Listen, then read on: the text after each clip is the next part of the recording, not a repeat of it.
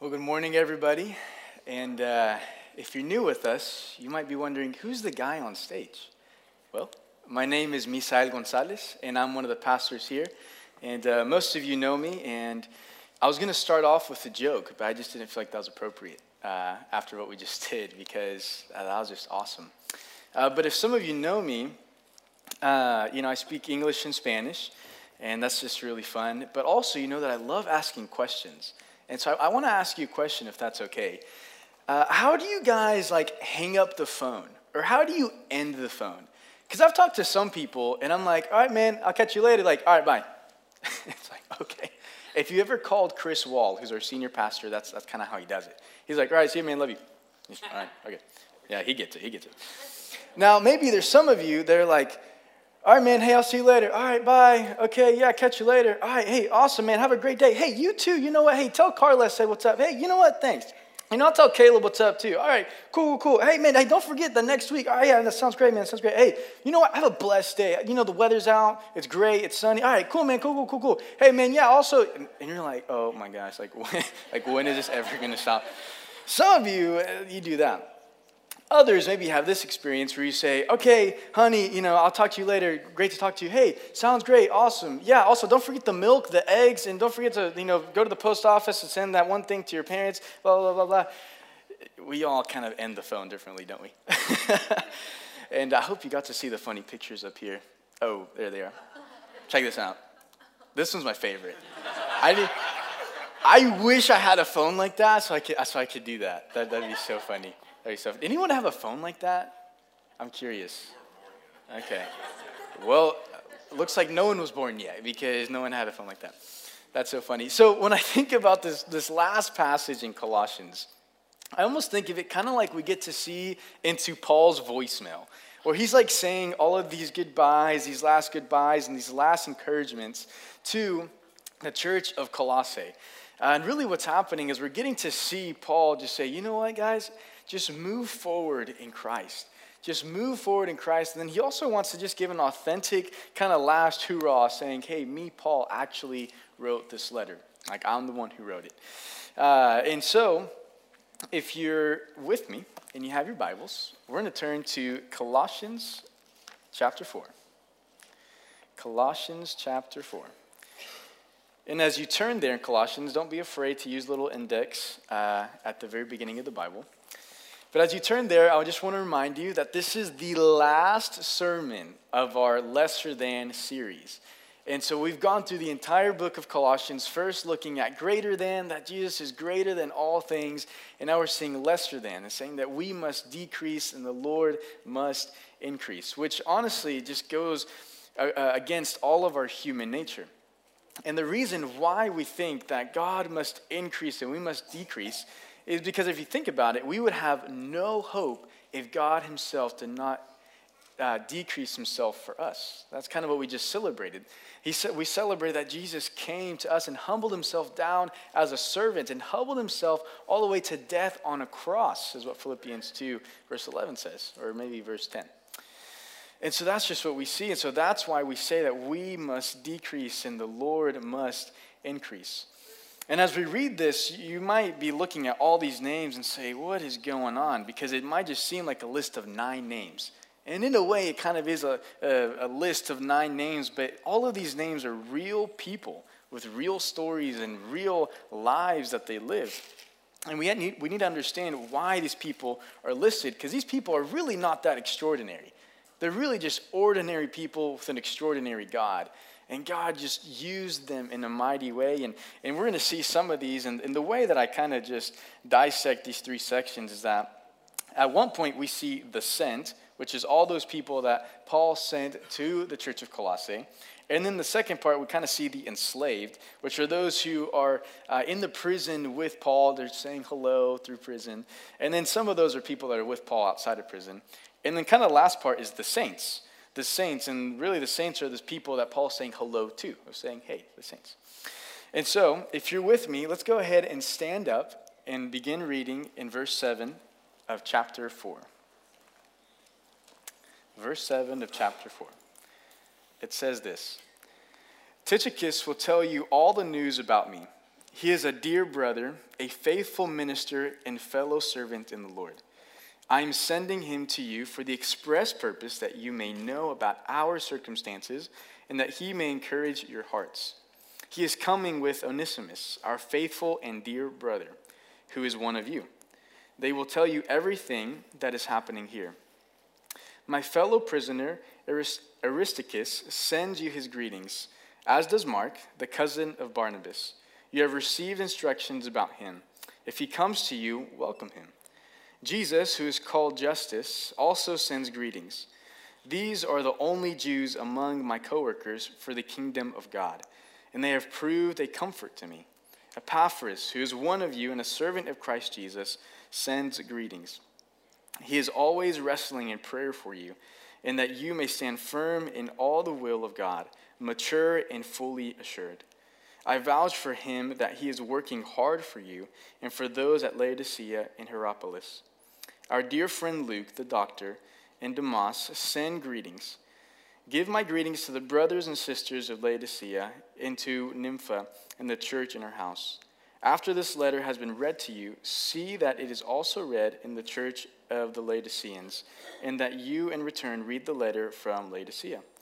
Tell Archippus, see to it that you complete the ministry that you have received in the Lord. I, Paul, write this greeting in my own hand. Remember my chains. Grace be with you. This is the word of the Lord, and praise be to God. Amen. Doesn't that sound like a voicemail? That totally just sounds like a voicemail. It's just like, okay, cool. Here are these guys. And so when we read this, the textual idea that I want you to get is that Paul encourages the church to move forward in Christ. And really, that's the whole sermon idea for us. So if you're taking notes, here's the one thing I want you to write down, at least for right now, is move forward in Christ. Move forward in Christ. And as I thought about this, I don't know who needs to hear that today.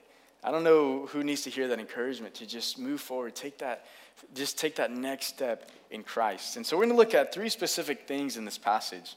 So here's the first one, is that in Christ, we are to move forward as familia. We must move forward as familia. Anybody know what familia means? Family. There you go. You guys know Spanish. Come on. So we see this from verses 7 to 9. Is that we move forward as family. And so we have the sent here. The sent are Tychicus and Onesimus. And so we need to understand who are these people and what's going on, because then that will help us understand what's happening in this text. And so the first guy that we see is Tychicus.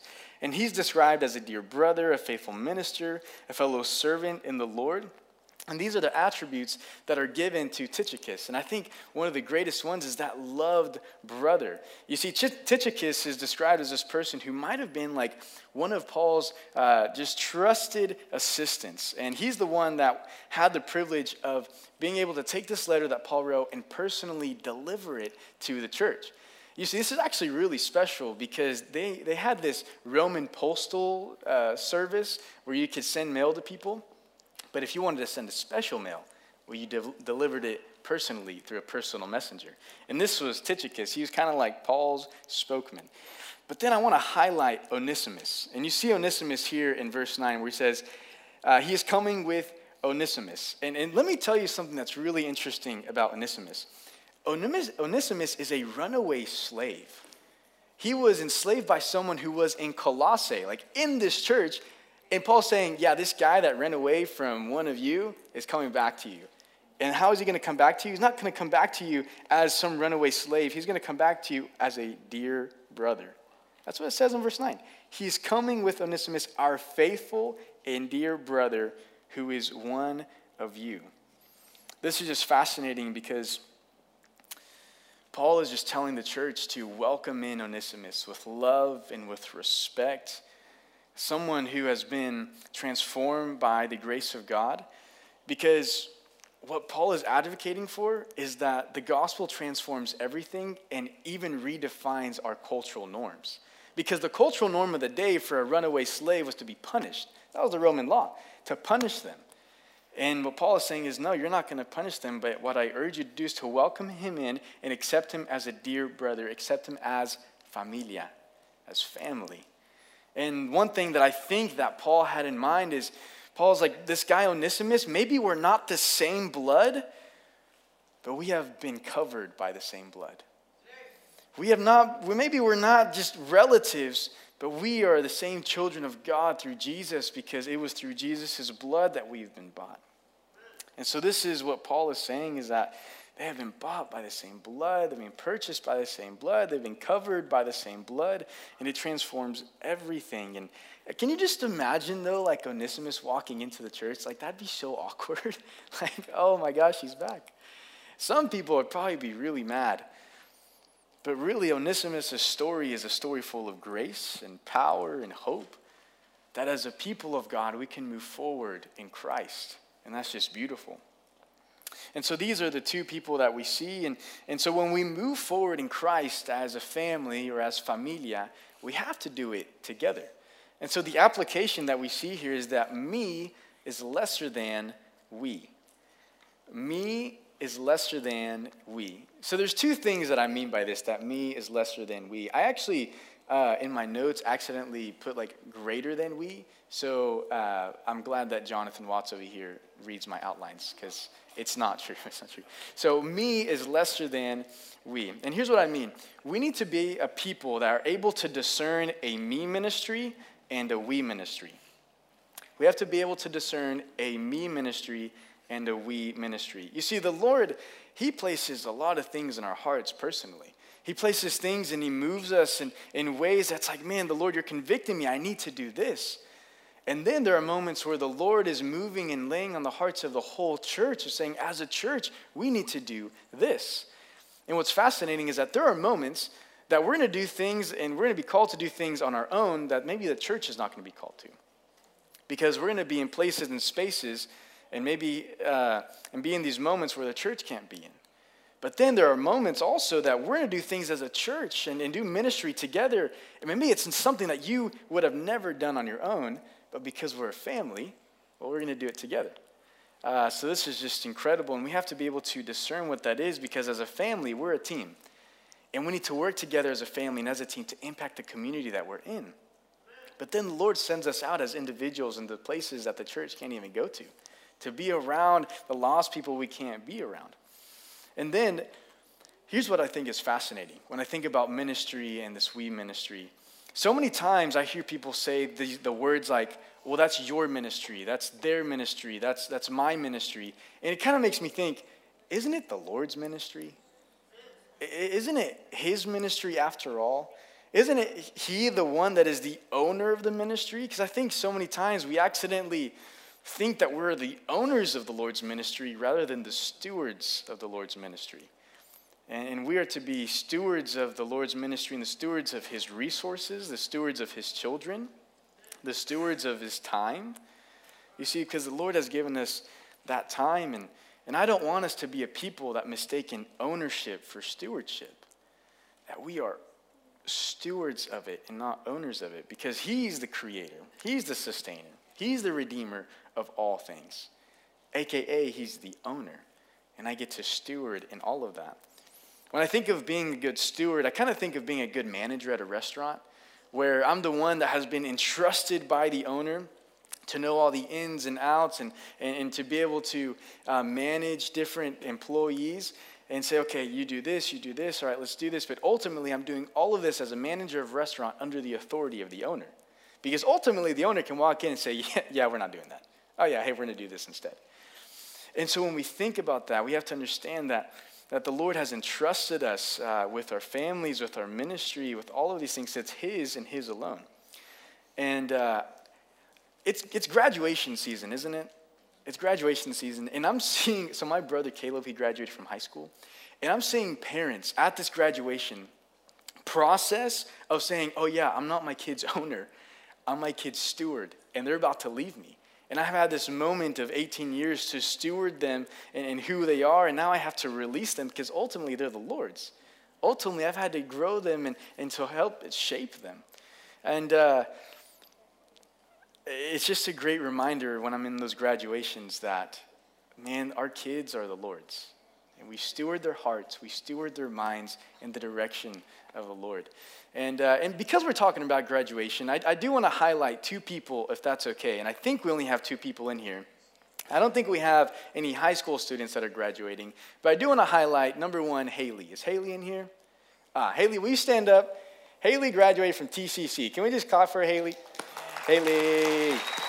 Yes, congratulations, Haley. That's amazing. You can sit down. Okay, so the second person is incredible story. The second person is Ruth. Ruth, will you stand up? Ruth graduated from ORU. Amazing. You can sit down. Ruth's story is just incredible. So if you have time, please ask her. Did I miss anyone? Did anyone else graduate?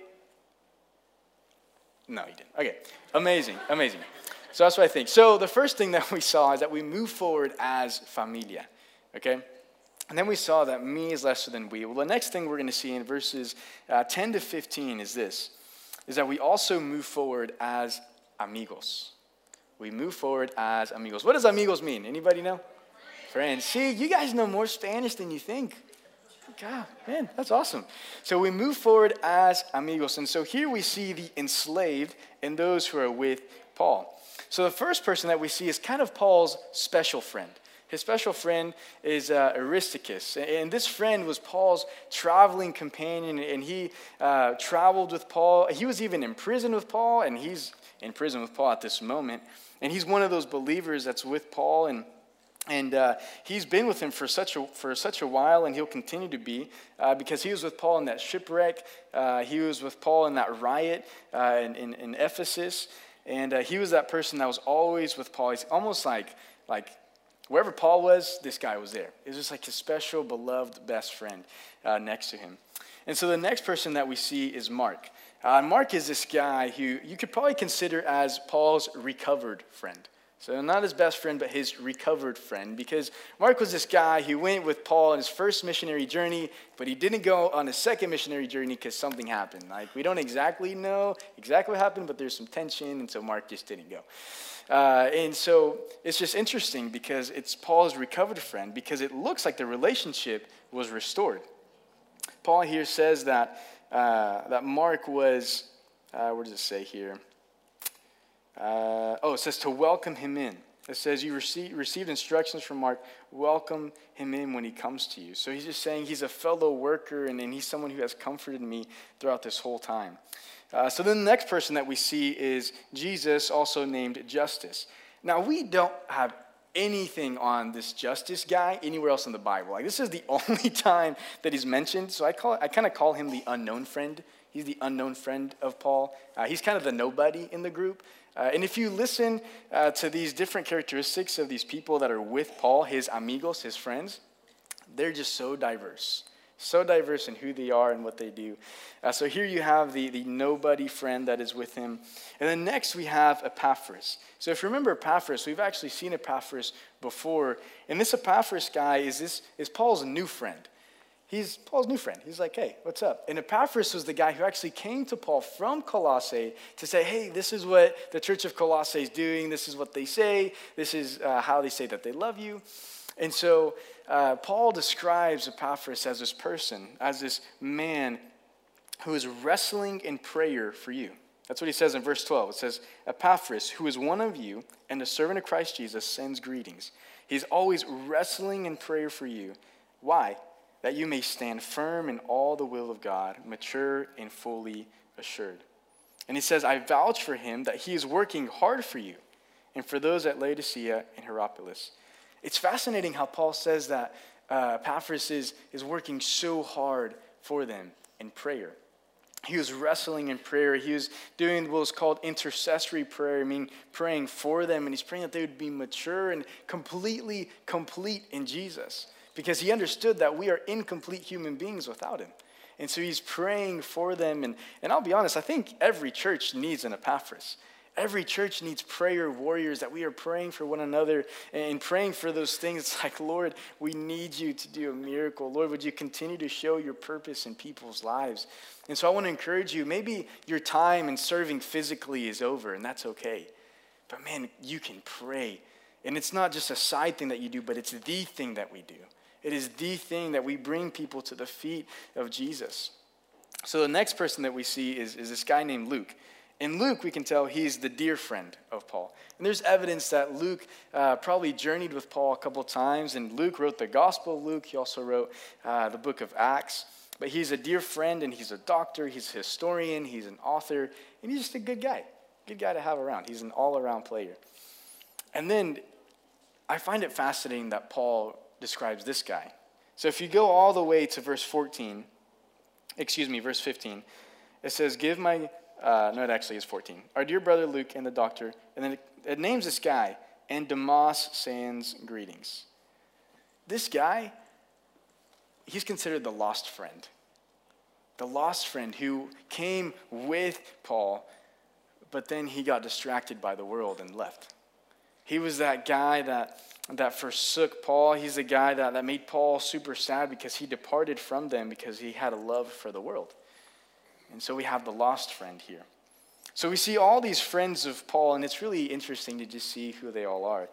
But an application that we can get from verses 10 to 15 is this. 1 is lesser than 2. 1 is lesser than 2. And really, I should say that 1 is lesser than 9, because there's these 9 friends here. But I want to read to you Ecclesiastes chapter 4, verses 9 and 10.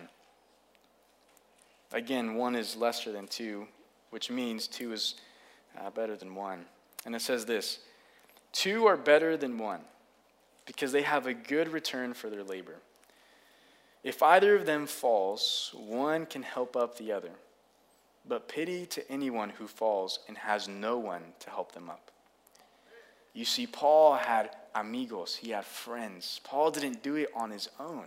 He had people around him that helped him in the ministry and helped him when he felt really, really down. And he had to have people who could pick him back up. Isn't that true for us? You see, I think of what's happening right now within the life of our church, and there is a family that needs us. There's a family that needs us to be not just their family, but their friends, to hold them up, to be those that are like, look, you can't do this on your own. Let's come and gather together and to pick you up. And we're going to pray for them after the service. But then I also think about Proverbs 27:17 that says, as iron sharpens iron, so one person sharpens another.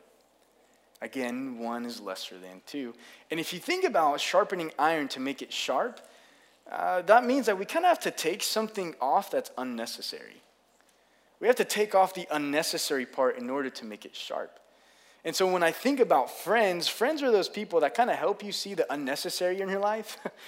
I have a friend who's really blunt, and he tells me when I'm being really, really silly, to put it really, really nicely. And he's the one who's like, dude, that's so unnecessary. His phrase is like, dude, what are we doing here? What are you doing here? What are you doing? And I was like, dude, you're right. And you think about it, we need people in our life that love Jesus, that know Jesus, and not only hold us up, but they help refine us and help us keep us accountable. When I think about my friends, close friends, they know and they see the closed door habits that I have. These close friends see the closed door habits that I have, and I need these friends to look at me right in the eyes and say, Misael, you say you pledge allegiance to the King. You say you've put your faith and trust in Jesus, but you're not living it. So you know what? Stop saying it. Stop saying it. We need people in our life that look at what we're doing and they're not afraid to say, look, if you're not going to live like you love Jesus, don't say that you love Jesus. That would be the same thing of me saying, you know what? I'm an MLB baseball player. I already look Puerto Rican, but I don't have the build of an MLB player. And so they're over here, super muscular, hitting home runs. That would be me saying, I'm an MLB player. But you're like, yeah, Misael, I don't see you on TV. I don't see that you're built like an MLB player. You don't play baseball.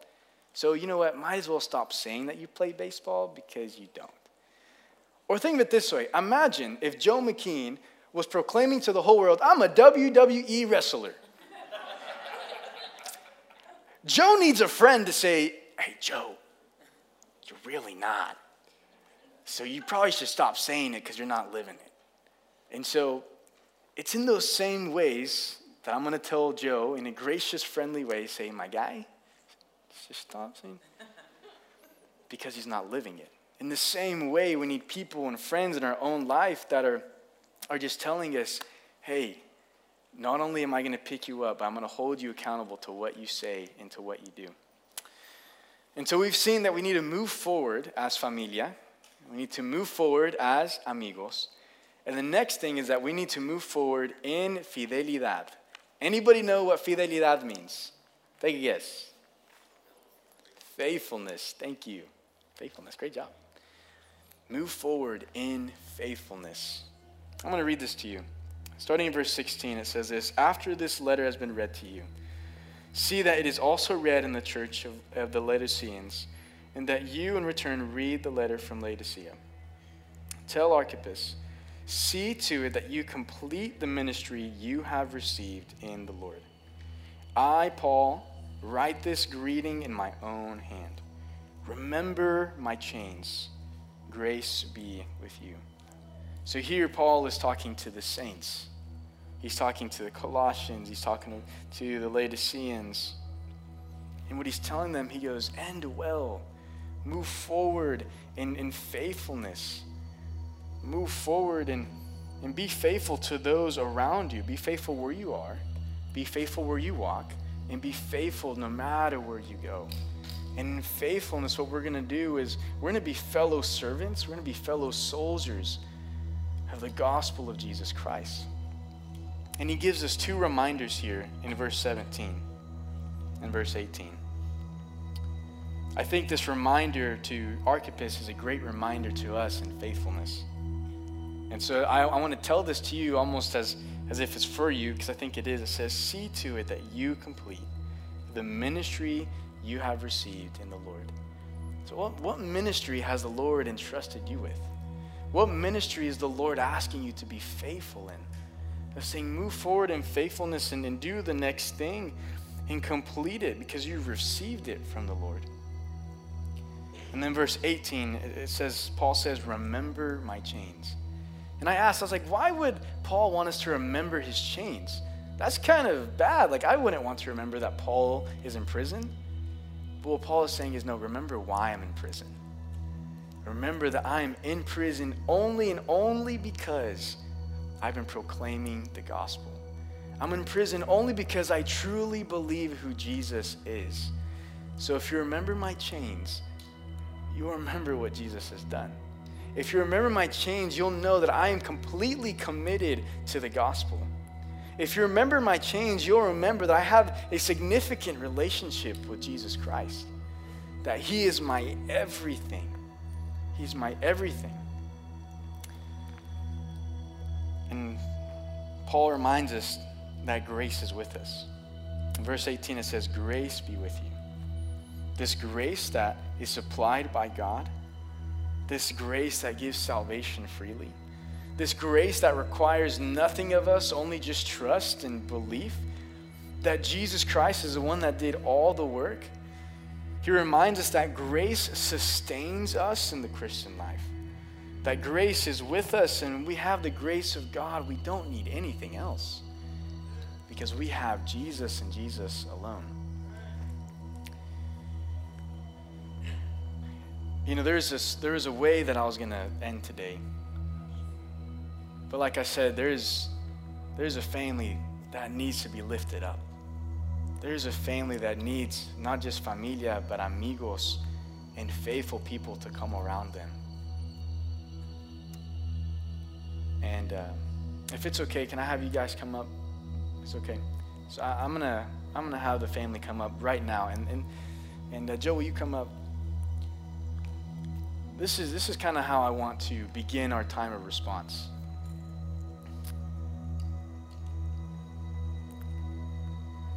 I think most of you know this by now, but Darcy had little Rosa a couple weeks ago, and a couple days ago. It feels like weeks. And little Rosa, when she was born, they found out that the heart wasn't completely developed and working the way that it should. And they had to helicopter her all the way to Oklahoma City. And we've been praying, and I know most of you know that, but those of you who don't, that's what's happening. And as a perfect application of what Paul is saying, what the word is saying is that we need to move forward together. Well, I'm going to ask us to be praying for them. We're going to pray for them right now. And so what I'm going to do is I'm going to have Jonathan and Chad come up, and we're going to lay hands on them. And then I'm going to ask all of you to stand up with us. And what we're going to do, as you're there standing, as a representation of laying our hands on them, we're going to extend our arms out like this. And that's how we're going to pray. And after we pray, we're going to remain standing and we're going to sing to the Lord, trusting in him. Because we are asking, we are pleading, Lord, yes, will you do your will, but Lord, will you hear us? Will you hear our cry and do a miracle? Because that is what we need this morning. And so let's extend our hands and we're going to pray for them at this moment. Lord Jesus, right now, first of all, I'm thankful for your word. Lord, I'm thankful that you call us and you encourage us to be a true family of faith, of people who walk in faithfulness to you as friends. And Lord, you call us to be together and to do ministry together, to lift one another up. And so, Lord, right now, I lift up the Zamora family. I lift up Rosa, Lord. We pray for her. We pray for them. Lord, I pray that they would continue to trust you through this whole process. Lord, that you would teach them, that you would refine them. Lord, that they would be able to see your hand in your work, just like we sang this morning, that you are working even when we don't see it. Lord, that you are present even when we don't feel it. But Lord Jesus, you are with us and in us through your Holy Spirit. And Lord, I pray that your Holy Spirit would refresh this family, that you would strengthen this family. Lord, I pray that you would touch the body of Rosa. Lord, that a miracle would happen that would proclaim your glory, that would astonish the doctors and everybody who knows, so that we can point to the Lord God Almighty, the creator and redeemer and sustainer of all things. Lord, I pray, please, God, that this family would find rest under your shadow. Lord, that they would find refuge in your fortress. Lord, that they would find cover under your wings. You are the good and gracious King, and we plead, Lord, please hear our cry. Be gracious, Lord. And we come before you in such humility, knowing that you're the King of Kings, but yet in such boldness, knowing that the King of Kings listens to our cry. Lord, I pray that you would, we know that you knit us together in the womb, and so, Lord, I pray that you would knit together the things that Rosa needs knitting. Please, Lord, that they would just grow and attach themselves in the heart and all that's going on, because you are the great doctor, the great physician, the almighty Lord, and so we trust you. Lord, I pray that you would show us and teach us how to trust you and love you through all of this. Lord, we ask that you do your will, please, and that our hearts would align to your will. Lord, there's so much to pray, but thank you for a family of faith, that we can come together as one. And Lord, I pray that if there's someone this morning that is maybe just tired of walking alone, I pray that they will know that this is a family of faith that walks with them. And Lord, I pray that if there's anyone who feels as if they're spiritually stuck or not growing, I pray, Lord, that they would move forward in Christ with Christian friends who are encouraged and challenged by them. And Lord, I pray that if there's anyone this morning that maybe they just are not walking in that faithfulness with you, Lord, I pray that you would convict them. And Lord, that if there's anyone this morning that maybe they don't know how to move forward because they don't have Christ, Lord, I pray that the Zamora family would be evidence, that the Zamora family would be an example of what it's like to have hope and have peace in Christ. Because it is in Christ that we have all of that. It is in Christ that we have everything that we need. Lord, that they would be an example that in Christ, though things are terribly hard, that we have all the hope for today and tomorrow. I pray all this in Jesus' name.